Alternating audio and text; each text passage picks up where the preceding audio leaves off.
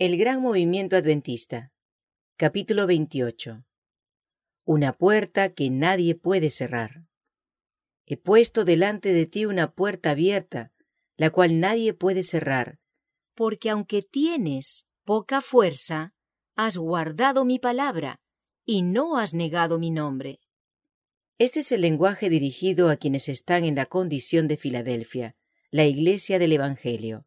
Esta iglesia fue la que se había desarrollado por la proclamación de la cercanía del advenimiento de Cristo, o aquellos que han retenido lo que habían escuchado sobre ese tema, porque él dice a la iglesia de Sardis, la que precedió inmediatamente a la de Filadelfia: acuérdate, pues, de lo que has recibido y oído, y guárdalo y arrepiéntete, pues si no velas, vendré sobre ti como ladrón, y no sabrás a qué hora vendré sobre ti. Por lo tanto, la iglesia de Sardis oyó la doctrina de la pronta venida del Señor. Los que retuvieron lo que habían escuchado avanzaron en la verdad mientras el candelero era quitado, y constituyeron la iglesia de Filadelfia, a quien se le dijo: por cuanto has guardado la palabra de mi paciencia, yo también te guardaré de la hora de la prueba que ha de venir sobre el mundo entero, para probar a los que moran sobre la tierra. He aquí, yo vengo pronto. Retén lo que tienes, para que nadie quite tu corona. A esta iglesia de Filadelfia entonces le dice: he puesto delante de ti una puerta abierta, la cual nadie puede cerrar. He aquí la declaración enfática de la Sagrada Escritura, que aquellos que en la providencia de Dios salen para advertir al mundo de la venida del Señor y ruegan a la gente que se prepare para encontrarse con Dios, tienen el favor especial de Dios en su obra. Los hombres pueden tratar de estorbarla, de derrotar sus movimientos, de cerrar la puerta de la proclamación, pero la suave voz de Dios suena por sobre todo clamor: yo he puesto delante de ti una puerta abierta. 74 años de progreso. En las páginas anteriores de este libro hemos seguido brevemente el espacio de 74 años, desde 1831 a 1905, repasando el surgimiento y el progreso de los mensajes del advenimiento, y en especial el mensaje del tercer ángel. Hemos mostrado cómo de la oscuridad y la pobreza este mensaje ha avanzado con fuerza y poder acelerados de año en año, hasta que tiene misiones que circundan la tierra. Seguramente no ha progresado tanto porque el mensaje es uno que agrada a los corazones carnales, pues lleva al frente el sábado del Señor, cuya observancia conlleva una pesada cruz al demandar abstención de negocios con el mundo en el día secular más ocupado de la semana. Tampoco su avance ha sido por no tener oposición, pues la ha encontrado desde el principio y de la peor clase desde afuera, así como perplejidades causadas por personas no consagradas que por un tiempo han encontrado lugar entre sus filas. En cuanto a la situación ocasionada por los diseños y esfuerzos de enemigos exteriores, podemos decir bien con las palabras de David el salmista: a no haber estado Jehová por nosotros, diga ahora Israel, a no haber estado Jehová por nosotros cuando se levantaron contra nosotros los hombres, vivos nos habrían tragado entonces, cuando se encendió su furor contra nosotros. Entonces nos habrían inundado las aguas, sobre nuestra alma hubiera pasado el torrente, hubieran entonces pasado sobre nuestra alma las aguas impetuosas. Bendito sea Jehová, que no nos dio por presa los dientes de ellos. Nuestra alma escapó cual ave del lazo de los cazadores, se rompió el lazo y escapamos nosotros. Nuestro socorro está en el nombre de Jehová, que hizo el cielo y la tierra. Ayuda del Señor. El Señor declara que Él ha puesto delante de su pueblo una puerta abierta, la cual nadie puede cerrar. ¿No es maravilla entonces que el mensaje ha avanzado firmemente? Es el mensaje de Dios al pueblo y debe tener éxito. En Apocalipsis capítulo 7, verso 2, la obra de preparar un pueblo para estar firme en el gran día de la ira de Dios que vendrá, está simbolizada por un ángel que subía de donde sale el sol, o como dicen algunas traducciones, como el nacimiento del sol. He aquí el amanecer del día. Primero aparecen los rayos de luz en el este. Estos se transforman en una mayor claridad hasta que se ve el amplio disco del sol. Como el rey del día, asciende al cenit. Su luz, su calor, su poder se tornan cada vez más vívidos. Ciertamente tal ha sido el progreso del mensaje del tercer ángel desde 1848, cuando sus verdades constitutivas recibieron una forma definida, y desde ese punto hemos mostrado un crecimiento marcado y sostenido que es maravilloso. Esto podemos explicarlo solo porque el Señor está verificando su palabra a quienes en este tiempo, cuando la salvación está por llegar, guardan el sábado para no profanarlo, y alejan su pie de hacer su propio placer en el día santo de Dios. Y así, por medio de la fe de Jesús, como se declara en el mensaje del tercer ángel de Apocalipsis 14, guardan todos los mandamientos de Dios. De los tales, el Señor dijo por medio del profeta Isaías: «Entonces nacerá tu luz como el alba, y tu salvación se dejará ver pronto, e irá tu justicia delante de ti, y la gloria de Jehová será tu retaguardia». Isaías 58, 8 al 13. Con tal seguridad, ¿cómo podríamos esperar otra cosa sino que la obra fuera un éxito? Si Dios está con nosotros, ¿quién contra nosotros? ¿Cómo pueden estos prosperar? Al recordar cuando en 1846 el pastor Joseph Bates comenzó a escribir su primer libro, el primero publicado sobre el tema del sábado por los adventistas del séptimo día, con 12 centavos y medio, como el único recurso que tenía en el mundo, viéndose obligado a gastarlo antes que concluyera su primer día de escribir, y al contemplar también al pastor Jaime White imprimiendo su primera hojita Present Truth, con dinero ganado cosechando un campo de heno y enviando el periódico gratuitamente a todo el que quisiera leerlo, hablando de éste como un mensaje que había de ir hasta los confines de la tierra. Al ver estos humildes comienzos, uno podría, en las palabras de los días de Amós, preguntarse: ¿quién levantará a Jacob? Porque es pequeño. Contrasten eso con la situación en 1905, cuando la publicación de las verdades del mensaje se realiza en 20 casas publicadoras, ubicadas en diversas partes del mundo, a menudo presionadas a su máxima capacidad para suplir la demanda de material de lectura. Podemos ciertamente decir: he aquí una puerta abierta que ningún hombre hasta ahora ha cerrado.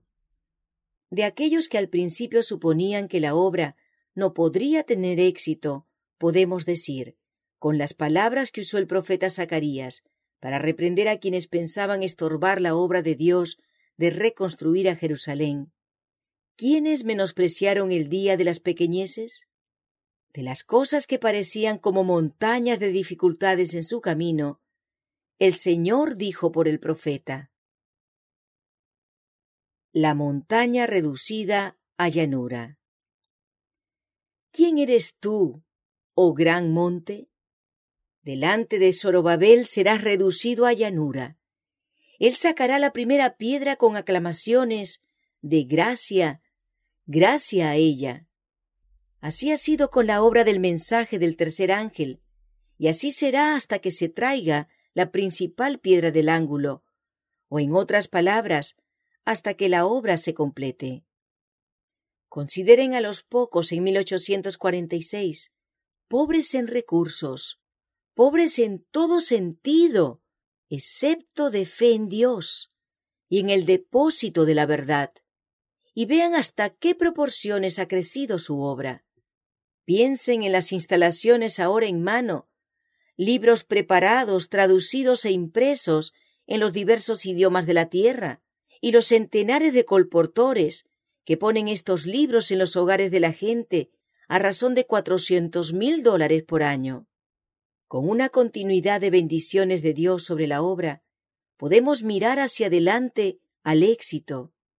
Con estas instalaciones y agencias que aumentan de mes en mes, con la confianza en Cristo, no necesitamos esperar otra cosa sino lo que Salomón cantó de la Iglesia de Dios cuando ella salía de su condición en el desierto, recostada sobre su amado, cuando él la representa a ella como hermosa como la luna, esclarecida como el sol, imponente como ejércitos en orden. Ayudado por el don de profecía. No solo hemos visto que la providencia del Señor abrió el camino para la difusión de la verdad, y su bendición especial acompañó los esfuerzos hechos para avanzar en los caminos de su providencia, sino en el surgimiento y progreso del mensaje del tercer ángel, que él ha comunicado a su pueblo por medio del don de profecía.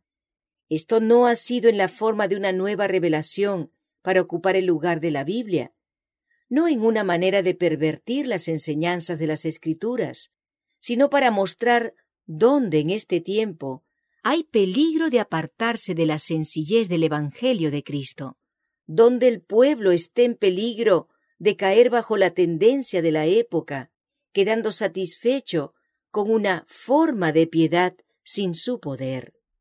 Mirando este tema desde el ejemplo de los antiguos profetas, que Dios nos ha dado como una de las reglas por las cuales debemos probar tales manifestaciones, se encuentran las mismas razones por las cuales tales manifestaciones son necesarias ahora como entonces. Es decir, la posibilidad de ser desviados de la línea de la verdad por las doctrinas y prácticas generalizadas y peculiares de la época.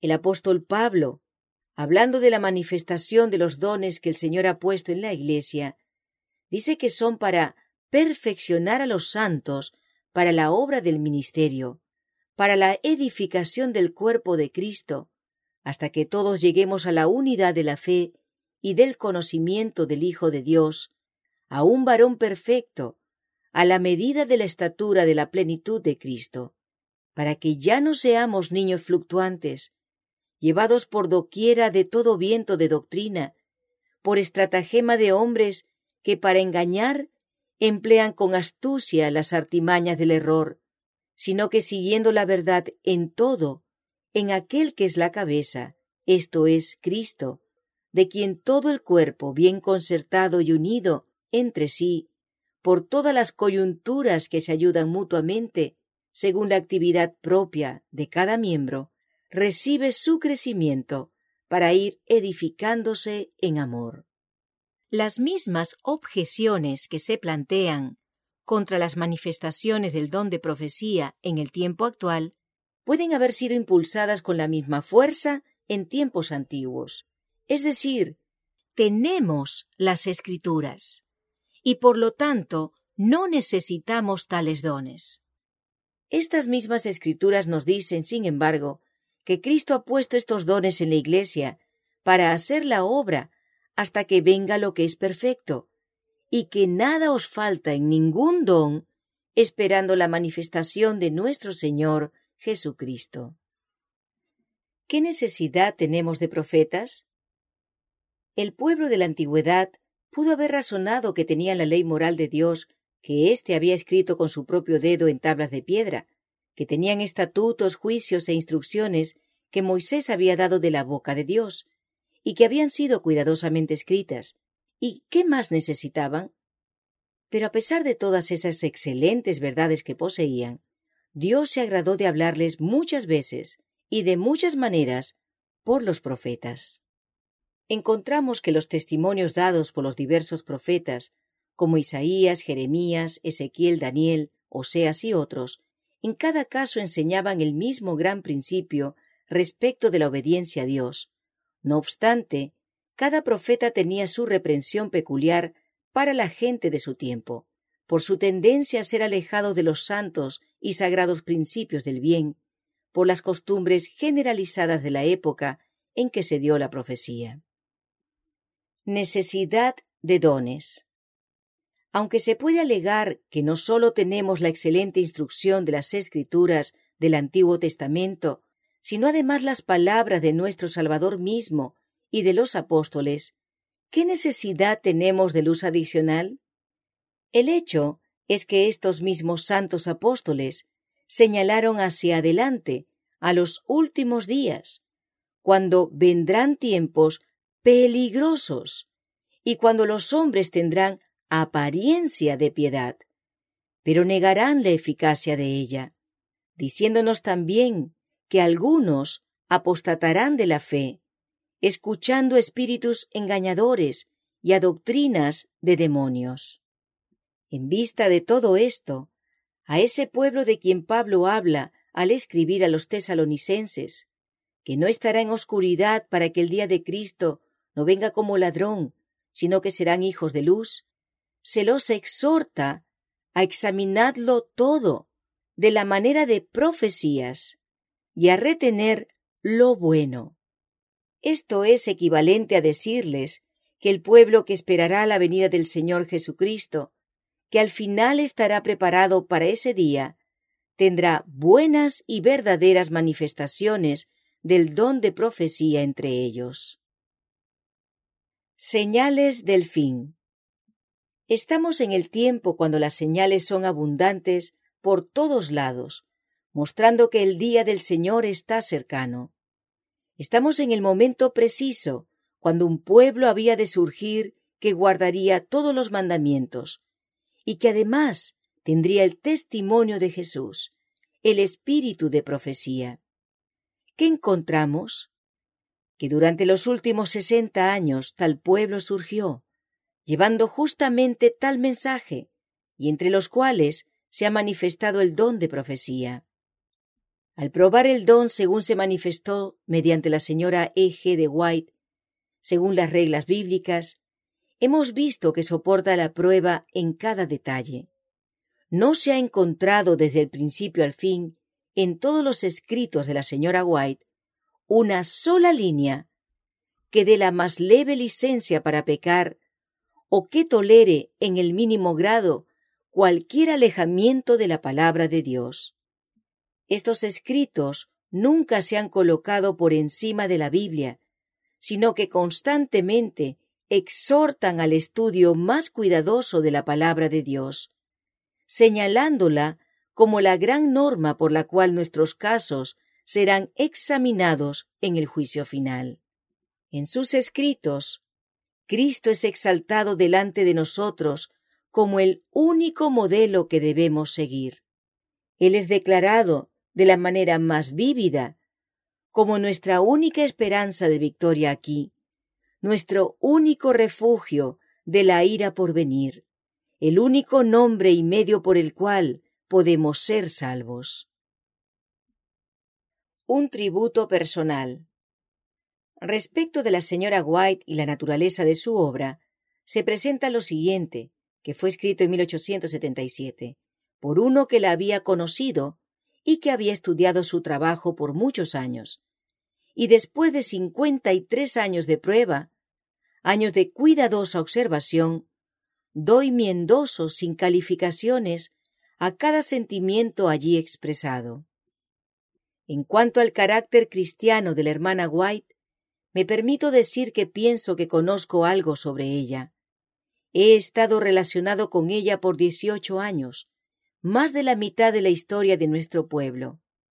He estado con su familia una y otra vez, algunas veces durante semanas seguidas.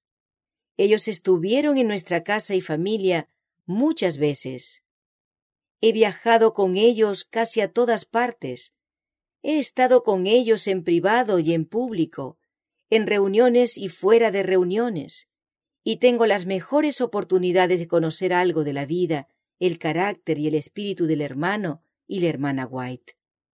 Como ministro, he tenido que tratar con toda clase de personas y toda clase de caracteres, hasta que creo poder juzgar algo de lo que una persona es, por lo menos después de años de trato. Conozco a la hermana White como una mujer sencilla, modesta, de buen corazón y noble. Estos rasgos en su carácter no son sencillamente adoptados y cultivados, sino surgen con gracia y facilidad de su disposición natural. Ella no es engreída, ni se cree santa y autoimportante, como siempre son los fanáticos. Siempre los he encontrado llenos de pretensiones, llenos de orgullo, listos para dar su opinión, jactanciosos de su santidad, etc. Pero siempre encontré que la hermana White era lo contrario de todo esto. Una amiga del pobre. Cualquiera, el más pobre y humilde, puede ir a ella libremente para pedir consejo y consuelo sin ser rechazado. Ella siempre procura ayudar a los necesitados, los destituidos y los sufrientes, proveyendo para ellos y defendiendo su causa. Nunca formé una relación con alguna persona que tan constantemente tuviera el temor de Dios ante ella. Nada se inicia sin oración ferviente a Dios. Ella estudia la palabra de Dios constante y cuidadosamente. He oído hablar a la hermana White centenares de veces. He leído todos sus testimonios completamente, la mayoría de ellos muchas veces, y nunca he podido encontrar una frase inmoral en todos ellos, o algo que no fuera estrictamente puro y cristiano, nada que conduzca a alejarse de la Biblia y de Cristo. Pero allí encuentro los más fervientes apelaciones a obedecer a Dios, a amar a Jesús, a creer en las Escrituras y escudriñarlas constantemente. He recibido gran beneficio espiritual en ocasiones innumerables de los testimonios. En realidad, nunca lo he leído sin sentirme reprendido por mi falta de fe en Dios, falta de devoción y falta de fervor en salvar almas. Si tengo algún criterio, algún discernimiento espiritual, pronuncio que los testimonios son del mismo espíritu y del mismo tono que las Escrituras. Durante 30 años, ahora podemos decir 60, estos testimonios han sido creídos y leídos entre nuestro pueblo. ¿Cómo los ha afectado? ¿Los han conducido a alejarse de la ley de Dios? ¿Los han conducido a renunciar a la fe en Cristo? ¿Los han conducido a poner a un lado la Biblia? ¿Los han llevado a ser un pueblo corrupto e inmoral? Yo sé que se comparan favorablemente con cualquier otra denominación cristiana. Una cosa he enfatizado, y es que los más amargos adversarios de las visiones de la hermana White admiten que ella es una cristiana. ¿Cómo pueden admitir tal cosa? No lo sé. Tratan de arreglarlo aduciendo que está engañada. No son capaces de poner su dedo sobre una sola mancha en toda su vida, ni una frase inmoral en todos sus escritos. Tienen que admitir que muchos de sus escritos son excelentes, y que cualquiera que viviera todo lo que ella dice sería un buen cristiano, seguro del cielo. Esto es bastante extraño si ella es una herramienta del diablo, inspirada por Satanás, o si sus escritos son inmorales, o son los vagabundeos de su propia mente. Extraños testifican de sus escritos. Al diseminarse nuestros periódicos que contienen escritos de la señora White, estos son buscados por los más humildes, devotos y temerosos de Dios. Informando sobre lo que leen, dicen: estamos especialmente interesados en los escritos de la señora White. Son tan prácticos, tan llenos de instrucción prevista para conducir a uno más cerca del Señor y hacerlo más humilde, más temeroso de Dios y más consagrado. Estos escritos siguen tan de cerca las Escrituras que parece que cuando los leemos vemos que la señora White debe estar inspirada para escribir de la manera en que lo hace. Tal es el testimonio en veintenas de casos de quienes están en correspondencia con nuestros obreros misioneros, aquellos que además no tienen la menor idea de que los conceptos de la señora White fueron recibidos en santas visiones. Fuentes de oposición. Teniendo ante nosotros la impresión hecha por este don, surge la pregunta: ¿por qué y cómo se ha originado la oposición a la manifestación de este don? ¿Y cuál ha sido el resultado de los que se oponen?